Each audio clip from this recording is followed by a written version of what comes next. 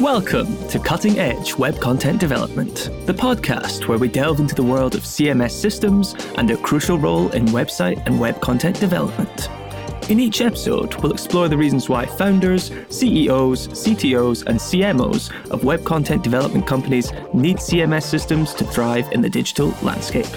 Get ready to uncover the secrets behind successful website management, content creation, and seamless user experiences. Here's your host, Jonathan Ames. Welcome to Cutting Edge Web Content Development, a podcast by Better CMS.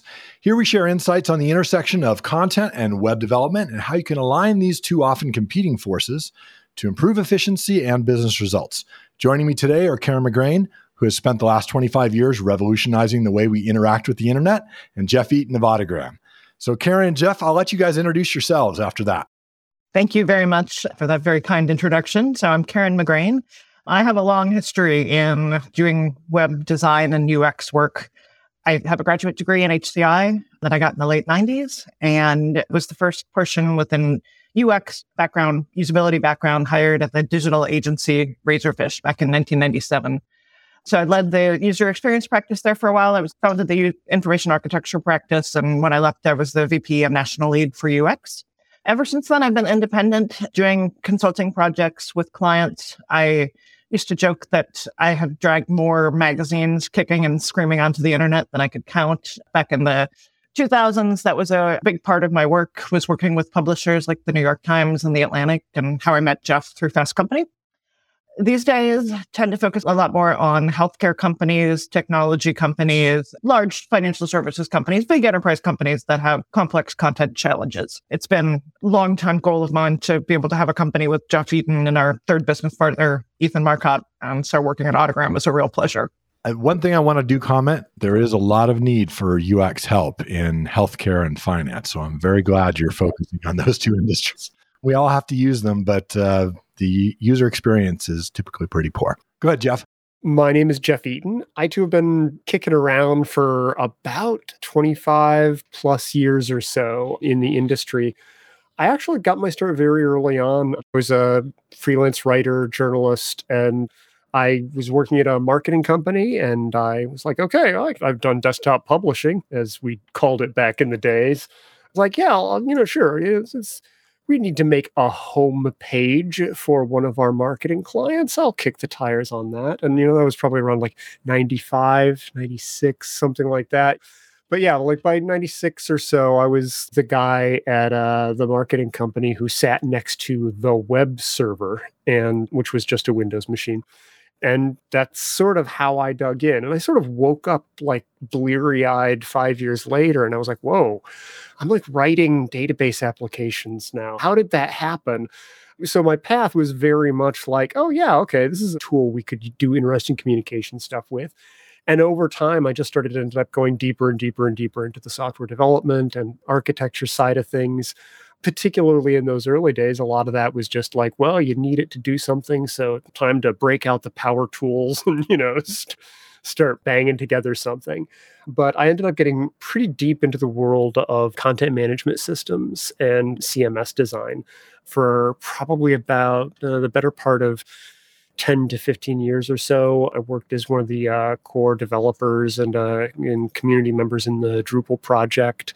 And I worked for one of the larger agencies in that space, Lullabot, and sort of built their content strategy practice.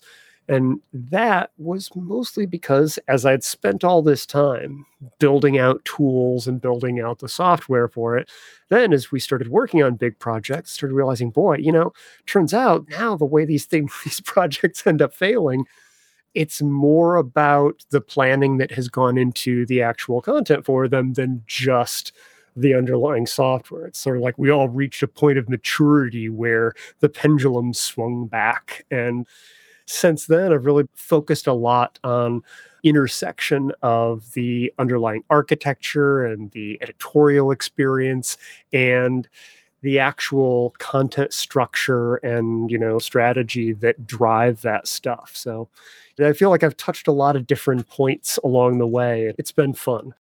So you two have a little bit of experience in the internet, and we have here kind of content and code side together. So there's a lot of subjects that you could talk on. We've chosen to talk together kind of about the problems with page builders. And from a strategy standpoint, first just define, what do you consider in CMS and content management a page builder? I'd say that a page builder is any kind of tool that gives users something other than just plain markup. But what it's primarily focusing their energies on is like constructing an HTML page fundamentally. There's a long history of sort of the pendulum swinging between HTML editors and then highly templated systems where, what you get is a form and you enter in the title and the subtitle and the short subtitle and the SEO optimized title, and all that kind of stuff. And then it gets piped into templates. And as CMSs started getting pushed into more and more flexibility and the demands being put on them were greater and greater, the tension between those two extremes, I think, really started showing. And it's always been there, but you use the templating system or you hire some designers and you tell them to bang out a custom special page from scratch. Those two endpoints have always been fairly solid in most every CMS. It's how the middle stuff gets handled that varies wildly. And the idea of page builders is basically like tool the CMS gives you to sort of click together a page. Well, excellent, Jeff. That was a great description of kind of a page builder. It sounds like most people are familiar with a page builder in this definition. What are the problems that you run into in a page building environment? Well, I like to preface it by saying the needs that drive people to use page builders aren't trivial. They're not like, they just like messing around with stuff and tweaking things and they mess up the pages. It's not like that. It's, generally people use them because they need to produce materials that fit a certain mold, or what they're expected to create and publish varies widely enough that there isn't time to turn around a new developer tweaked template or something like that. It's like they usually start as like tool in the gaps. They're like, we'll use them for those special pages or something like that. And then, you wake up one morning and it's like, our website is 70% special pages. How did that happen? It's easy to get sucked into that, but the reasons for it are very good generally. And in particular, with the growth of pattern-oriented design languages, where more companies now have a library of components that work inside of their design, sort of lying around or documented or already built. So the temptation to say, hey, I'll bet we could just, take that library and we could make that the things that people click together for the page. It's like, cookies and milk or chocolate and peanut butter. How could this go wrong? And, on paper, it's great. And at a very small scale, it usually ends up working out fairly well. People are like, we just need to do our special COVID section or our event landing page for this thing we've never done before and we may never do again, but we want to make a thing for it. So they're like, we've got our hero module and we've got our 3-up module and our rotator module and our CTA and our form that you can fill out to subscribe module. The first several things you put together with that are like, this is fantastic. Why haven't we always done this? Why doesn't everything work like this? And especially in environments where the engineering team, there's a significant lift to getting them in and saying, can you please add a new feature that we might only use once? That's a tough sell. The problem comes when that growth hits and, you start realizing hey, we don't actually have to bring in dev for, this new chunk of stuff we'll roll out. We'll just use the page builder, put that together. And that sort of slippery slope of using it for more and more stuff means that you have more and more of your content in this sort of click together blocks fashion, which that in and of itself, not necessarily terrible. But then the second part comes in, One of the big advantages of like templating in, structured content in a CMS, it isn't just like philosophical purity. It's that the CMS actually has ways of like interrogating that content.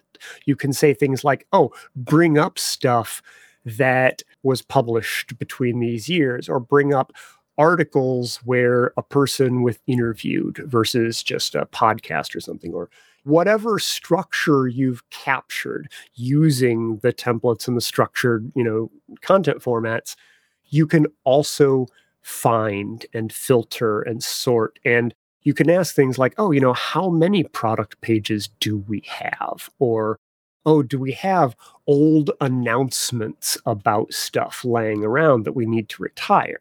I don't think that gets talked about as much as like you can reuse it and publish it everywhere stuff. But like meat and potatoes day-to-day work, that's huge. That's what you lose once you start assembling those custom click-together pages. Is that thing you built with the page builder a product page? Or just a page where you happen to talk about a product in the hero? Is it an important announcement, or did it just use the important banner at the top because somebody wanted to make it pop? Like that meaningful semantic connection between what this is supposed to be, what it's used for, what's inside of it, that goes away. And again, if you've got maybe a dozen of these pages and you just need them to fill gaps, that's not a problem. But like those two parts, the temptation to just let this kind of approach grow to encompass the whole site, and the lack of that reusability and like interrogation capability with the CMS where you can look inside of it and see what's there. The end result of that is we've worked with so many clients who they used a tool like that, and 2 years later they discover like, okay, we've got 2,000 pages on our website and they're mystery meat. And we don't even know what we've got. What this whole section of our site is meant to even be is locked in the mind of whoever happened to make those pages. All we know is what they look like. And it's almost like we've reinvented Dreamweaver using React. So the problem, it sounds like, is with page builders is primarily scalability, the efficiency to scale. And Karen, is there anything you'd add to that? Yeah, I think that's some of it. I recall observing that template became kind of a dirty word in CMS and web publishing. Like older generations of CMSs would hand the authoring staff or the marketing team or whoever was maintaining the website this package of templates that they had to try to fit their content into. And editorial teams reasonably, I think, chafed against the restrictions and limitations of the templates. I think, any team that has had at least 6 months to bang on their system has figured out all the workarounds and different ways they can use the template for something else. Or, if I put this here, it makes it bold. So this is going to be my place where I put bold things. And so I do think that a lot of the component-oriented page building design approaches are an effort to give editorial teams the flexibility that they want to be able to assemble pages in ways that make sense to them. And I think the problem is, it's like anytime you do this, it's like the law of unintended consequences. It's like, okay, well, guess what? There turned out to be a lot of benefits of having templates. And sometimes you're going to still want them. But now that you have moved to this entirely component-driven page builder model, you don't even have the concept of templates anymore. Like, I think we work with clients all the time that have gone in on this model, and it becomes frustrating because the degree to which you have to specify every single thing on the page, rather than having some preset healthy defaults that it's like, but for all of the pages of this type, we're going to want to have these things on the page. So let the CMS provide those guardrails. Let the CMS or the authoring experience make it possible for people to create things within that system without having to start from first principles every time. And, a lot of that is at scale, but it doesn't have to be a very big scale. I mean, even if you get up to the more than a few hundred pages, it starts to really get to be a problem. And we work with clients that have, I would say, a heck of a lot more than a couple hundred pages. Yes. There are some definite benefits to having global elements, whether it's components or template, where you could say, hey, if we need to change the logo everywhere, we can do it in one place rather than 357 places. I'd even say that this approach that like a lot of organizations, in part because of that overlap between like, hey, we've got this design system and we've got a bunch of these React components that people have made or whatever. Boy, it would really make things simple if we could just give this, we'll build out CMS modules to match each one of those and let people assemble them. And again, it's like, hey, that works great until the moment it doesn't. And one of the moments where it doesn't is a redesign. When suddenly your design system, it's like, oh, well, it's worked this way. And it's like, oh, well, our calendar module has always had these three things, but we really want to change the way this works. And we're going to actually go in and make the calendar module work a little bit differently in our redesign. And suddenly what you discover is, oh, yeah, no, there's like 87 pages out there minimum that are using the calendar module, and all the content has baked in stuff to populate that design component. And we could change that.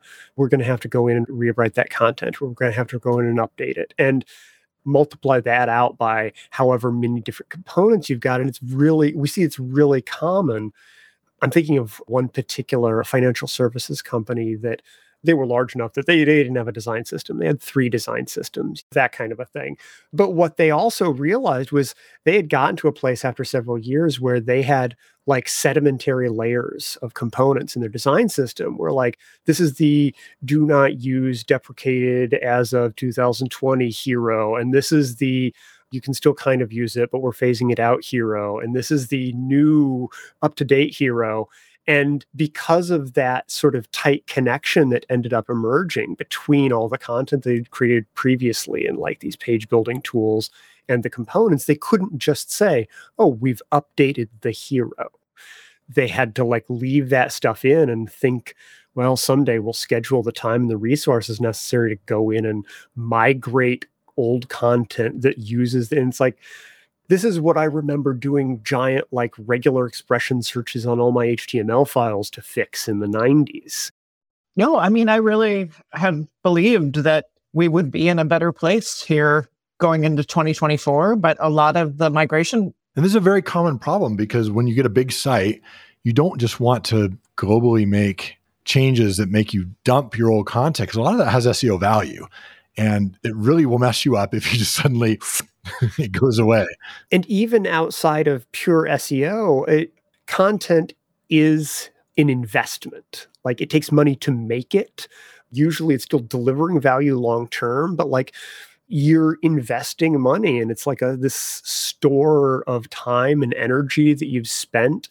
And SEO value, on a particular page is one of the aspects of that. But like, there's a bunch of different fronts on which just tossing it and redoing it is a huge investment. So, all right, say you've got a person who's in this situation where they've maybe got a page builder and some other stuff and a lot of content, and they're realizing as they come up and expand that they're running into these kind of problems with efficiency and making changes. What's a good workaround strategy? What do you do? I mean, the answer to so much of this is governance, really. Like, you definitely need like a working definition of how the components are supposed to work and work together. I think a number of teams probably do want to conduct an audit and try to identify, like, are they using page builders to develop pages that honestly should be templated and that use enough, that are consistent enough and have enough of the same structure that it would be a lot more efficient for their team if they templatized it and, handled that as a concept within the system that is agreed upon. I think that for teams going through a replatforming or a redesign or a migration, I think involves a fair amount of analysis and auditing to try to figure out, like, what do you have? What are we going to do with all of this? And I will give a plug for, I think, the value of content modeling as part of those kinds of redesigns and replatformings. It's an activity that often gets kind of ignored in favor of just trying to reproduce what is already in the system or just doing as much of a one-to-one mapping as possible. And as part of any replatforming, honestly, it's an opportunity to try to look at what you have and say, well, here's a chance to do it better. Like, can we dig ourselves out of some of the holes we've gotten ourselves into and move to a new system that's more effective? Now, you said governance and you said content modeling, which I'm sure made most of the marketers in here, their eyes started glazing over. This is typically a UX function, right? So if you are a marketer and you're like, yes, I've got these problems, but I don't know who to go to. Maybe you're a mid-level company and you don't have a UX professional in there. Who should own this? Well, so I'll actually jump in and say that oftentimes the kinds of patterns that emerge, like, oh, we got to assess this and we got to look at these, let's say 200 special pages that we've accumulated over time. Every once in a while, we'll find a client where every one of those things is genuinely a special snowflake. And it's like, oh, yeah, okay. Yeah, you're just doing something wacky with every single one of these. Sometimes that's its own problem. But like, if there is legitimately new and divergent and necessary stuff being done every single time, it's like, well, okay, that's how you all roll. I would say 90+% of the time, what's actually going on is they are trying, experimenting, and finding what works. And then once they figure out what works, they're doing that like a template. The problem is, it never gets turned into a template. They just clone that page and there's like instructions passed around for like, oh yeah, go make sure you clone page 482 and change this and this and this and this and this, and then you can go make your page. And that's exactly the kind of stuff. It's like, oh my gosh, you've done the hard part. You've like done like the R&D and testing and experimentation to determine what structure you need, but then stopped short of building the actual supporting tools to make that work. So like looking for those kinds of patterns is like ground zero with that kind of stuff, because almost every single project we've ever worked on where this kind of stuff was in play, the people who did the day-to-day production could immediately say like, oh yeah, I don't know if it's all of our stuff, but I know of, 3 types of things that we make with these. We've got our resources, we've got our case studies, we've got our this and our that. And, we always want those to be pretty much the same. There's some changes, but it's like, okay, those need to be real honest to goodness templates, not just a thing you hurl content modules at to kind of make it look right. Sure. So it sounds like there's some responsibility on those who are doing these tests, maybe in the marketing department, to say, all right, now we've got a winner. Let's go and take this and have it made into a template so it can be more easily scaled, correct? Yeah, there's a degree of flexibility. Most modern CMSs, you can do things like say, hey, we want a templated page that has like these 2 slots where we can put in a customer quote or put in a video clip or something like that, rather than it always being a cookie cutter. But that's very different than give me a big box that I can just stack things into and make my page. All right. So from the standpoint of, somebody realizes they have this problem, perhaps marketing's in here and they say, whoops, yeah, we need a way to do scalability. So how do you consider this idea of building scalability into your digital strategy? From a technical perspective, so we're going to be setting things up for it. The first step has to be, there is a way to monitor what's being done with this page builder. Like if every time you ask, so what are people doing with it? You've got to go ask the developers and they've got to dig through the database and say, oh yeah, no, Hero block 59 never gets used at all. If the only way you have is to call up the devs, it's going to be a non-starter. You have to have some way, whether it's page in the CMS or some metadata you're passing along to your analytics system that says what's in use on the page, or you have to have some way to be able to track, what are we doing on these pages? What's in use? What's not in use? What purposes are we using it for? putting that in place early is a lot easier than planning exactly what structures you'll need and what things you'll want. But making sure that you have some way of keeping track of what's going on will give you visibility into what's happening. And most of the companies we find who have that, like, oh my gosh, we're buried in thousands of pages and we don't even know what they are, they didn't have any mechanism for that. And they were blindsided by it when a redesign came, or when their new design system version rolled out, or they wanted to change CMSs or something like that. And having that visibility is a huge boost. At the very least, you're not starting from scratch when trying to figure out what's going on. So you're talking about documentation here of what's being done. And by the way, this is something that besides a usability and scalability benefit, there's a huge SEO benefit to documenting, like you're saying, because anytime anything is changed, whoever's in charge of your SEO wants to see that and see, did that affect anything in our search rankings? And I want to look back and see if there's a correlation between a change and either an increase or a decrease in ranking. So there's multiple benefits to that kind of documentation you're talking about. And then even being able to compare and contrast things like, hey, do pages where we're doing these kinds of structural and patterns perform better than pages where we're not? Like, you've got a built-in experimentation system there without even having to layer A/B testing or whatever. You can say, like, hey, we know what's there and we can look at how they perform differently. And I think you can also look at the site speed as a factor. I do think one of the risks of page builders is that you're likely carrying around a lot more cruft on the page that will increase how long it takes to load. And that's going to affect your search engine rankings. And your user experience. And the user experience. Yeah, exactly. Like, you can optimize things as much as you want, but if the page takes too long to load, you're not getting any value out of it. And that's not necessarily like the concept of a page builder makes that automatic, but the way that these things are usually built means it's inevitable that, like, somebody puts 96 toppings onto the ice cream cone, and now you've got a page that takes 12 seconds to load. It's pulling in 6 video libraries and, Instagram feeds and, stuff like that. It's like, that stuff doesn't come for free, but it's easy to overlook the cumulative impact of that build your own effect. Very good points. Well, let me go over one more question in strategy, and then we'll transition to tactics.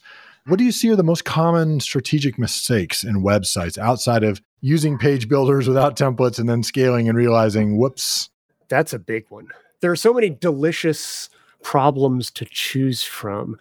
I think one of the biggest strategic challenges that I have seen consistently across my career working with enterprise clients, and one that I think pretty much everyone in a big company would agree with, is that the siloing ownership, web, digital content, and the platforms for publishing tends to create a lot of inefficient workflows internally, as well as often suboptimal user experience. And it's just very common for, teams to be like, okay, well, comms owns this, and marketing owns this, and sales owns this, and IT owns these pieces, but not these pieces. And that fragmentation is really what often drives the capacity that teams have to do their work. I complain about the fact that people are often wasting a lot of time on inefficient workflows that are driven by technology, that the content management system is not set up in a way that's intuitive for them, or it's cumbersome, or they have to add in, they have to do a lot of busy work in the system that just to make the system work. But, the more I do this, honestly, a lot of the inefficiencies are more about internal process. And that internal process is often driven by the fact that the website is siloed. Ownership and decision-making often has to touch multiple teams. And there's not a lot of vision or leadership from the top. It very much is a fragmented system that doesn't have, I don't want to say centralized, but like it's a zero-sum game kind of thing. It's like, well, if we do this for you, then we're not going to have time to do this for us. So why would we do that for you kind of thing, as opposed to a holistic view of this is the experience that we want to deliver for our customers or for our audience. What do we need to do to make that happen? So I'm sure you run into this a lot in your career, Karen. How do you overcome those fiefdoms? Those like, this is ours, that's theirs. So I spoke on a panel last week at the Veterans Administration, and the guy who organized it brought in both people who worked in government and then people who worked as consultants. And, I'm always very clear when I speak as a consultant that I don't work in-house. Like, my perspective is always very much from the lens of I'm an outsider coming in to try to identify issues or help organizations work through and get to a better place. And so I think sometimes on that particular situation, is one of the scenarios where I do think bringing in outside consultants can be helpful, because we're allowed to say things that other people can't say. And that was something I learned very, very early in my career as a consultant. I was like, why are they even hiring us? And, the managing director of the firm was like, well, because we are allowed to come in and have a perspective that other people in the company might share, but they would have to expend their social capital on trying to advance that as an idea. And it's risky for them. They have to maintain their internal relationships. Whereas, outsiders can come in and be like, well, but from our experience, from the analysis we've done and the research we've done on competitors, we think you should do it this way. And then we're the ones who are taking ownership of the recommendation, and not, even if the person who brought us in is the one who also supports that, it's still something that can help. Ideally, in the best case scenario, like build alignment from different groups within the organization, that they actually do have shared values around their goals for the customer experience and their goals for the website. And it's just up to us to say, okay, but this isn't an us, a you versus them thing. This is about you both working together to solve the problem.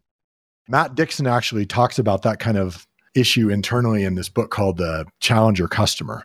And he talks about it from a sales perspective. There's a problem that salespeople have when they come in to try to get consensus across these multiple silos or fiefdoms. But just from an internal standpoint too, it's good for them to know, hey, this is the issue we have. Here is the benefit of bringing in this outside resource to try to corral us all and create this sense of alignment on the things that are most important across all of these different fiefdoms, you could say. Jeff, did you want to comment anything more on that, or should we go to tactics? Agree wholeheartedly. Well, let's jump to tactical then. So let's talk about, here's a common issue you have in trying to align these different fiefdoms of, say, technical and content. How do you maximize SEO in engaging web design? Because you have, on one hand, you have your content people who are generally like, we want to make it look beautiful, have this great experience. And the SEO people usually are your technical people who are like, well, if you do that, it's going to lower our page speed. It's going to be something that's not going to have the right SEO fields in there.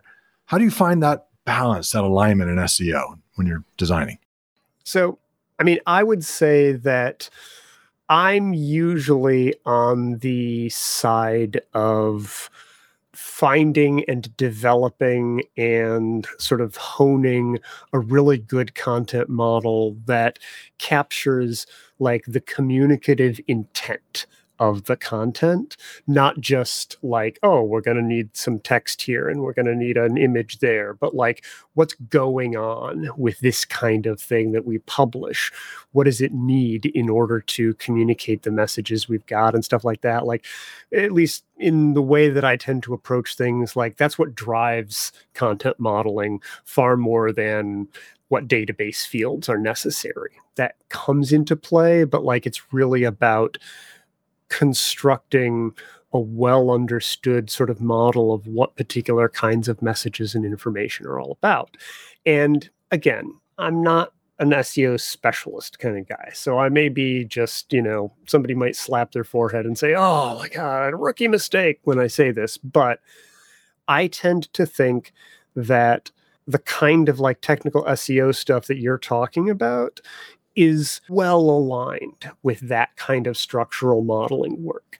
Figuring out if you already have a good model and a good understanding of what a product benefits page needs to communicate, the translation from that to SEO metadata is way easier than the translation from, let's say, we got some pages to how do we SEO optimize that stuff.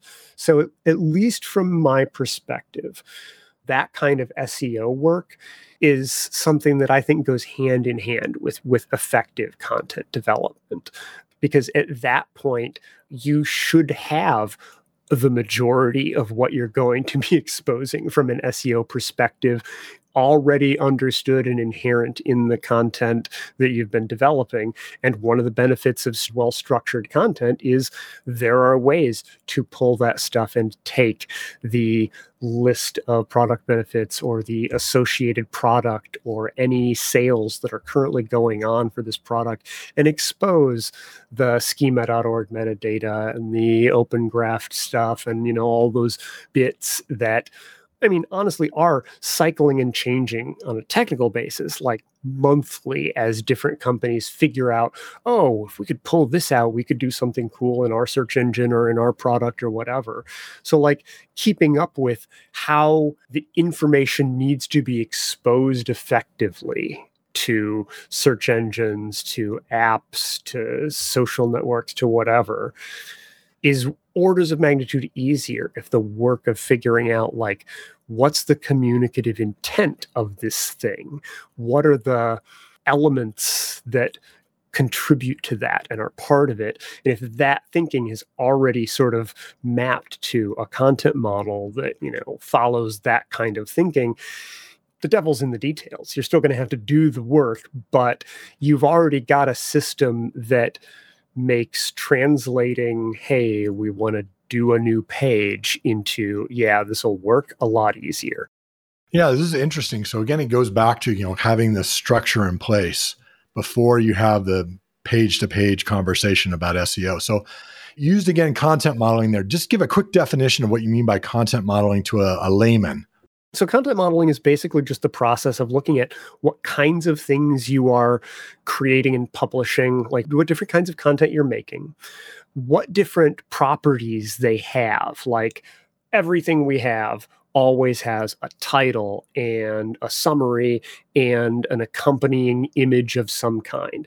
Products also have a weight and a price and a list of benefits, each of which is maybe a sentence or two long.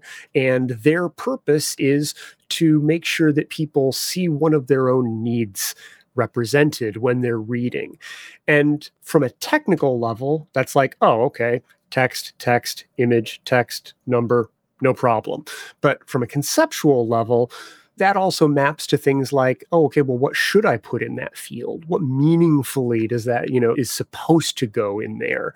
If you've got product benefits, typing big into that field may satisfy the CMS's requirement that you have at least one word in a product feature, but it's not getting at what you mean when you say a benefit of our product. That sort of conceptual idea of the things we publish, what properties they have, and how those properties go together to like satisfy the messaging intent of that kind of thing, and then how they relate to each other. Like we have a product and we have a product line and we have a market, and they connect to each other in these ways or things like that. That's basically content modeling, figuring that map of what we're making and communicating out.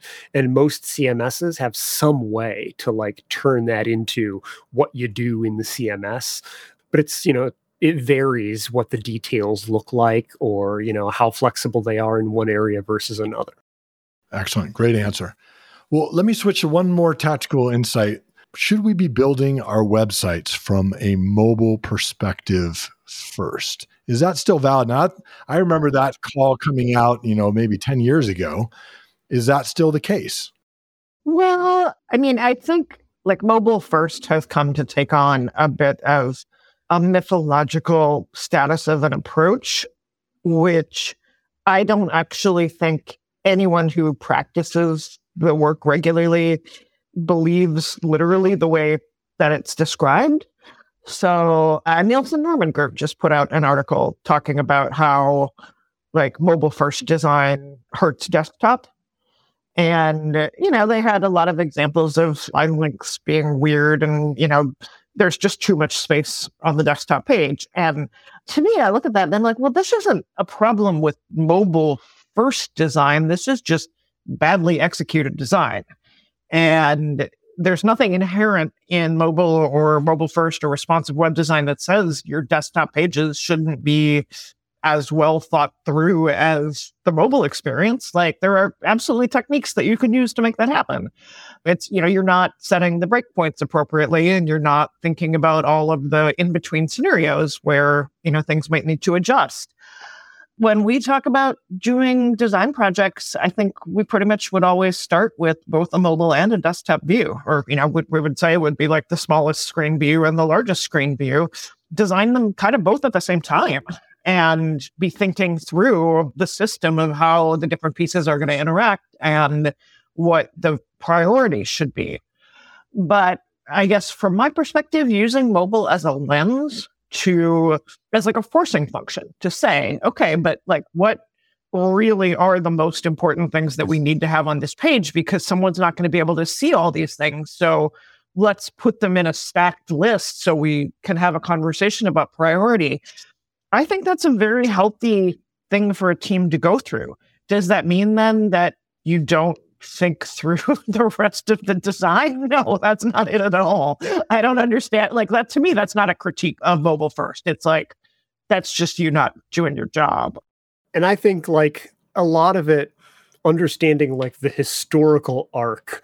I think Karen and I were both, neck deep in big web projects in the area when people made a website and they picked how wide the website was going to be. And that was one of the big early decisions. Sure. That was it. That was, man, the shift from like 1024 to 1280 was a big deal. Like, and especially in that era, like, change the ad placements and sizes. Like, it really was a major decision. And now it's sort of laughable. Like, oh, you thought it was a piece of paper. But I think one of the fascinating things was that when mobile started arriving, you got like, oh, well, we've got some sort of weird m.ourdomain.com website, and our tech people have figured out some way to pipe our website through it and spit out something that is vaguely readable. And, that arc was very there. And then you had companies that were like, oh no, we've invested tons of money into building this completely parallel website for the mobile user, whoever that creature is. And like, I think the idea of, particularly once responsive design arrived, and the idea that, well, maybe you make a website and it could perform for both, like, that was heady stuff. But the whole idea of mobile first, I think, was just like Karen was saying, that forcing function of, for an industry that had invested so much time and like essentially a generation or two of thinking into, you build your website, and then if you've got the budget and you want to be fancy, you figure out how to make a mobile thing. Saying mobile first was like a very bold shot across the bow. Say, no, how does it work in the most constrained environment? What are you doing there to prioritize? Have you thought about how it should work there? And like, it is an extreme kind of statement, but I think understanding that context in which it arrived helps understand, like, somebody kind of had to like stick a stake in the ground and say, by God, no. And I think it really helped anchor the idea that mobile was a genuinely important lens through which to see things.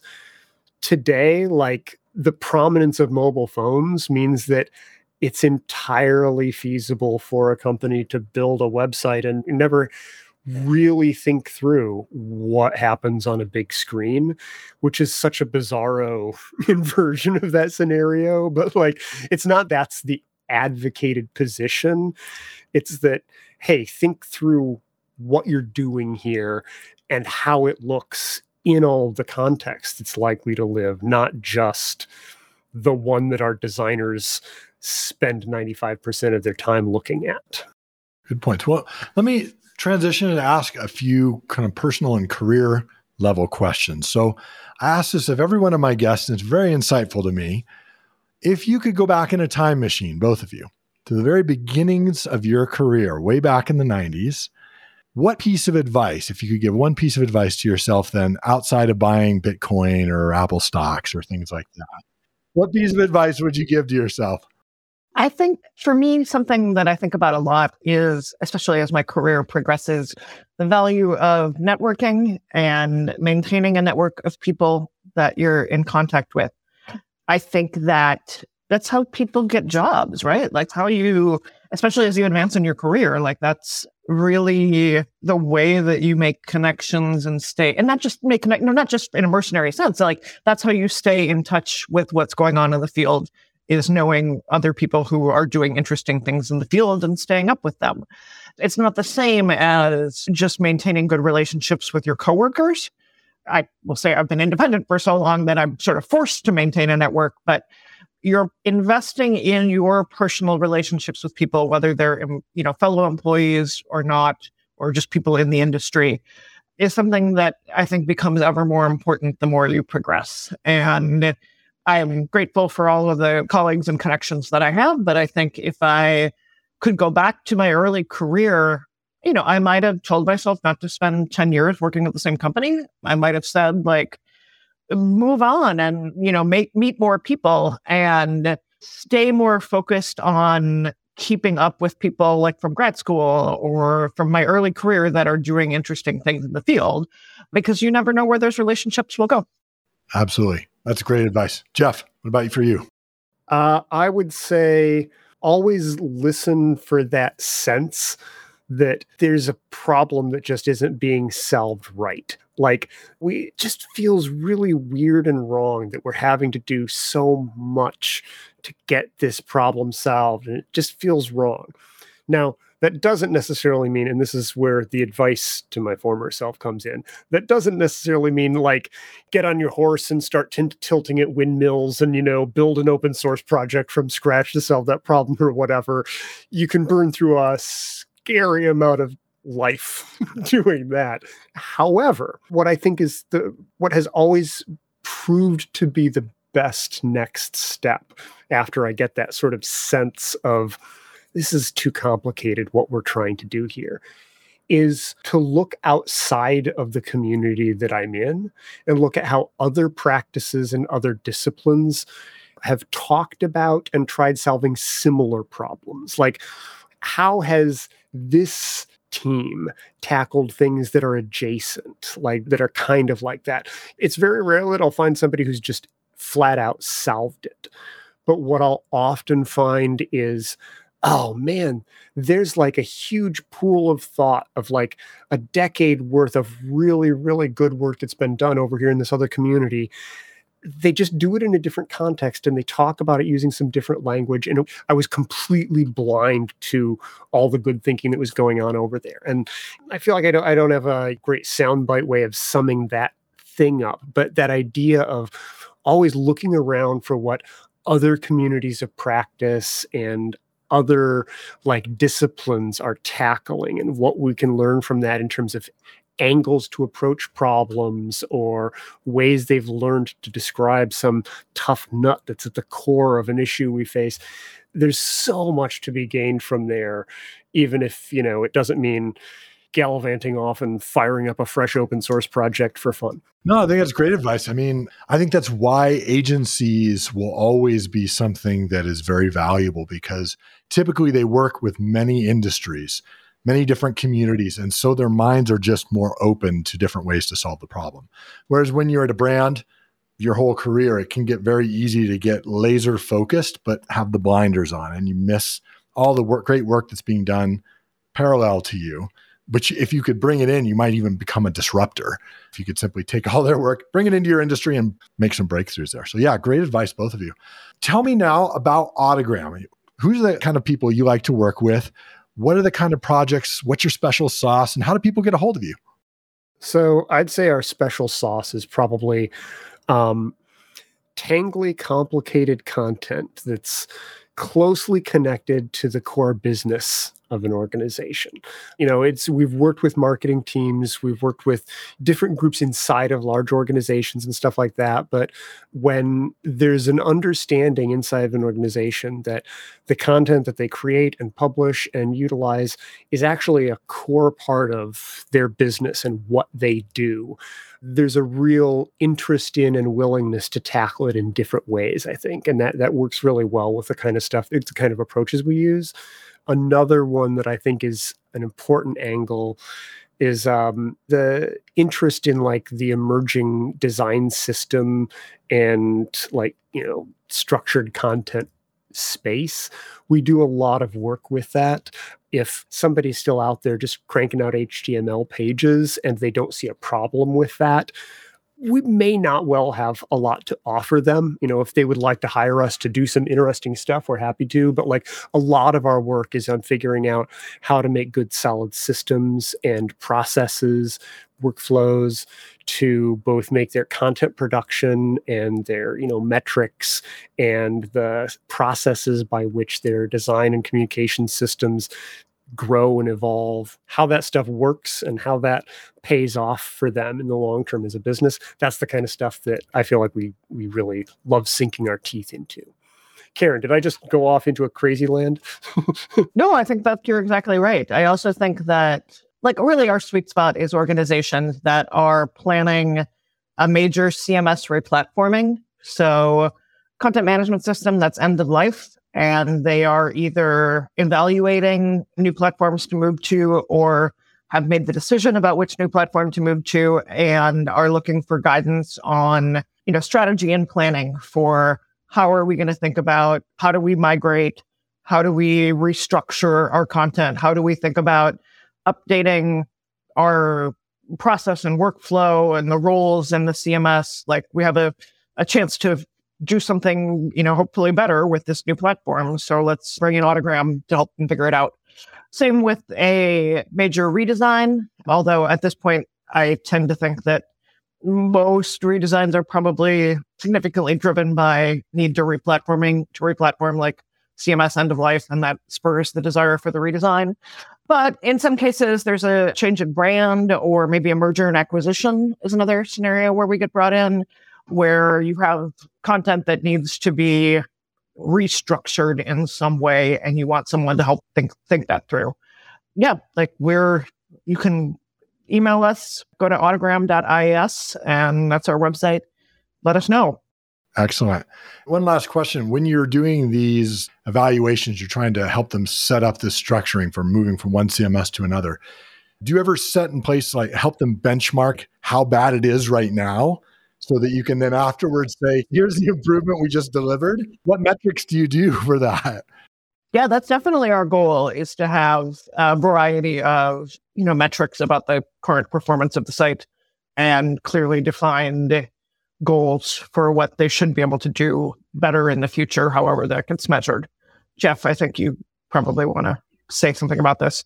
The amount of time that it takes to produce is one of those things that's naturally a part of that. I think the first presentation that Karen and I ever did, maybe the second, was probably about 12 years ago. We did a talk specifically about improving editorial experience because of just the cost the amortized cost of lost content creation time over the lifespan of a website is huge. And I think there's definitely a sense within organizations that developer time is valuable and editorial time is like, oh, but you'll just update that on every page. It'll take you 15 minutes or something. And that when you build that out at scale is not true. And I would say the other thing that we often look into, other than the usual stuff of how is each page performing? How is, what kind of contribution does certain messaging make to, conversion, stuff like that. Other than those kinds of things, we also try to look at how effectively is content actually being reused inside of the structure of the site. If you're investing time and energy into building out case studies, where does the information in that case study make sense to surface it in other places? Where does that messaging, those quotes or whatever, where can that be doing important work around the rest of your website where it's not? Like the biggest tragedy we've seen is clients who have like deep archives of high quality content and they rely on inbound organic search traffic for it, but literally have one link to that piece of content on their page, and that's it. And 5 views of the content in the last 3 years. And you have to paginate to get to it. Yeah, the cost per view is very high for this content. That's really, really important. Actually, this last year, Forrester did a in-depth study with content.ai, where headless CMS, where they basically said, here's all the benefits. And they tried to go in and monetize, the benefits of that over a 3-year period with several enterprise level clients. Very interesting information. And I think a lot of people out there, they know it's a big problem, but they kind of don't want to quantify it because they're worried about how much it's costing them. And so they're like, this is going to look bad if we quantify it. But really, I think that is the key to making these kind of strategic changes that you're talking about. Hey, let's put in place this governance. Let's do this content modeling. Let's make these decisions instead of a page builder of doing things with these templates, is based upon realizing how big of a content problem it is and monetarily the effect it has on your organization and reaching your goals. And so I applaud Forrester and content.ai for going in and trying to tackle that. And I think the more agencies like Autogram can go in and quantify that stuff, help people understand it, the more people will say content is not just an expense. This is an investment, like you said. We have to put in money to maintain it. We have to protect it because this is something that delivers constant value to us, and it takes constant expense. Unless we do it right, we're shooting ourselves in the foot on the value, and we're paying way more than we need to on the expense. Absolutely. 100%. Excellent. So appreciate your time, Jeff and Karen. We went over time today, but you had so many good content, suggestions, both strategically and tactically. And I think we'll probably have to do this again at some point. But really appreciate your time, both of you. Great. Thanks so much. Absolutely. Thanks a lot. Cutting Edge Web Content Development is brought to you by Butter CMS. To find out how you can build better with Butter, stop wasting dev time, and free your marketers from your legacy CMS, visit buttercms.com. Also, make sure to search for Cutting Edge Web Content Development in Apple Podcasts, Spotify, and Google Podcasts, or anywhere else podcasts are found. Make sure to click subscribe so you don't miss any future episodes. On behalf of the team here at Butter CMS, thank you for listening.